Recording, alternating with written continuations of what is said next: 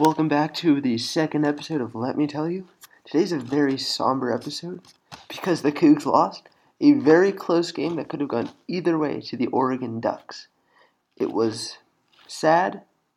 It was lost on a last-second field goal by the freshman kicker who had missed the first field goal he attempted. So this was a sloppy game. I'm going to give you the highlights right about now. So the main takeaway for the Cougs is they need to have Max Borghi in for every single play. Without Max Borghi, the quarterback, Anthony Gordon, cannot throw the ball, cannot make an accurate throw, cannot hit an open receiver because the defense just pressures him, and he can't do well under pressure, which also raises the question, why is he considered a second-round draft pick in this year's draft? I don't know. Normally I'm a super big homer. I thought Gardner should have been the first overall pick if you compare him to Kyler, but that's separate. I don't see Anthony Gordon making it in the NFL. I hope he does. But off to the notes. Another note, the Cougars could not stop C.J. Verdell. I mean, the man had put up 300 scrimmage yards and 220 rushing yards. It brings into question also, what was so bad about Tracy Claeys? I mean, the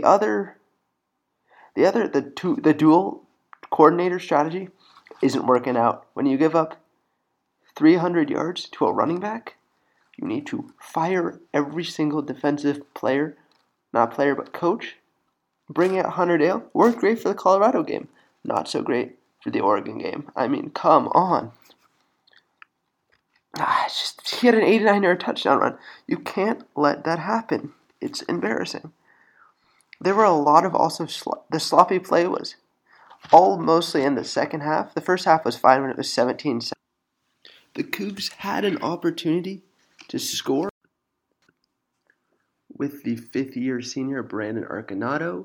He dropped a wide-open touchdown earlier in the second half. Then he had an interception bounce off of his hands, and it was deflected into the hands of an outstretched Ducks defender. Caught that, and then later in the game, Anthony Gordon threw a pick six, which is a bad mistake. You can't make that mistake. But that was in the first half. They rebounded, scored, made it 17-17. Now after this dropped pass, the rest of the receivers also started playing very sloppy. I think they caught the sloppy fever from secondhand slop from their quarterback, Anthony Gordon, who was making horrific throws. Justin Herbert, the quarterback for the Ducks, wasn't any better. But the key was they had established the run, and the Cougs had not established the run. So every time Borghi was out of the game, the Cougs could not pass. So the key is the Cougs must be running Borghi in every single play. But one of the biggest complaints I have was in the last second after the Cougs orchestrated a great comeback when they scored with 1 minute left. I was in the KUGR student radio booth, and I was jumping up and down. I was so excited.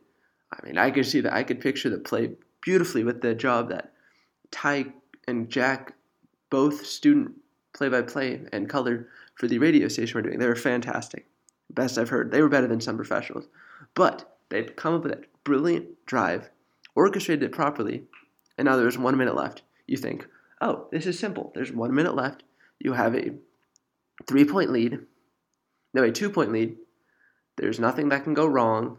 It's just simple. Just play some basic prevent defense. But what did Mike Leach do? Let's give up 50 plays of 40 yards each. No, he did not play basic prevent defense. You have to only give the quarterback an option to throw it slightly downfield. You can't give up 20 yards. You just have to make them throw little small check down plays because that is how they run out the clock. Instead, he gave up 50 yards in 30 seconds. Instead, he could have given it up 50 yards in a minute and a half and the game would have been over. You just had to have played smarter defense. It raises the question, what is the dual defensive coordinator? Is that working out? No, that doesn't work out. If it did work out, more teams would do it. But instead, you see one defensive coordinator who is competent. Alabama isn't running dual defensive coordinators. No, if Alabama doesn't do it, then you shouldn't do it. They win all the time. And it just irks me because I know you can't say this. It's irrelevant. It doesn't matter, but just bring it up. Just to bring it up, we are 7-1 with a competent defense, but we don't have a competent defense. So that also has to do with the departure of Jalen Thompson. The amazing safety is now playing for the Cardinals, which is congrats on him, but he would have been a third-round draft pick if he had been able to stay his senior year, I want to say. Maybe even played into the first round because he was an all Pac-12 defender. So, talking about notable alumni who may or may not had to have left their senior season. They were asked to leave during their senior season because they went to GNC, the vitamin shop, and picked up an illegal substance that wasn't even like a steroid. That's ridiculous. But let's do an alumni check right now. So we have last year's first-round draft pick, Andre Dillard of the Philadelphia Eagles, 22nd overall. He's made a couple starts now in the NFL for the Eagles. At left tackle, since they're starting almost Hall of Famer, almost a pure lock for the Hall of Fame. Left tackle was injured. He's taken over. Has not played well, has not played bad, but it's harder to grade offensive linemen because they don't have any major stats besides giving up sacks. And he didn't give up a sack, but his quarterback was hurried. It also is unfair to critique him because Carson Wentz isn't a very good quarterback. So anyone playing for Carson Wentz looks bad in comparison, just almost inherently. And then Gardner Minshew, who will win Rookie of the Year, like I said, should have been a first-round draft pick, but no one listens to Walker. Don't know why. I'm pretty good at this stuff. I have my own podcast because, that means something. Just kidding, it doesn't. Anyone can have their own podcast. But he threw for slightly under 300 yards, 3 touchdowns, played fantastic. The Jags are now 4-4, so they're playing better without Nicholas Foles. Now we have Deon Buchanan, who's an older Coug from 2012. Played well. He played for the Cardinals. Now he's playing for the Ravens. Not doing anything outstanding, just being your standard, decent safety. Nothing to write home about. Nothing to go, he's playing really well. No, he's just playing as a safety for the Ravens, who are, some believe, a contender, some don't. I don't really see the Ravens as a contender because they have a trick. Because they have a quarterback who can't play. He can just run, barely throws. And then finally we have Joe Dahl, who is a offensive lineman for the Tigers. He just signed the Lions. I'm sorry, I've done that twice in this recording. Well, you didn't hear the first time because I deleted it. Anyway, he just signed an extension for $40 million, so good for him. Now, let's talk about Cal football. Cal football was the only undefeated team in the Pac-12 for a long time. They're not anymore. They've come back to earth like usual. Almost every year they go 3-0, 3-3, 4-4, 5-2. They just don't do well. They start off well, and they come back to earth a couple weeks afterwards. So the problem is their starting quarterback is injured, which is not a problem per se. That's more beneficial because they have the backup who is incompetent, but the starting quarterback is also incompetent. I do not remember the backup's name because he was a third stringer earlier. He doesn't matter. He's a running back who transferred to quarterback, who converted to quarterback. All they do is run, and if you can stop the run and force the quarterback to throw, which he's very bad at, he was last year's starting quarterback. Spencer Brash is the quarterback. I'm sorry.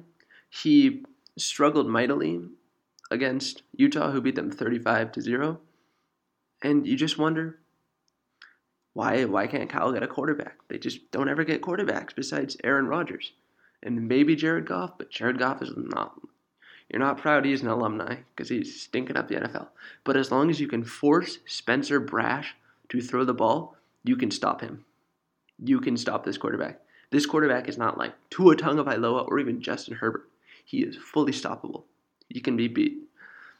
So then for the Cougs, what they need to do is establish the run with Borghi and that's impressive they can do it because the linebacking core for Cal is their strength. If you can establish the run, that will open up the passing game, and therefore it'll expose Cal's weak secondary. I've seen a couple Cal games. I haven't been impressed by their secondary.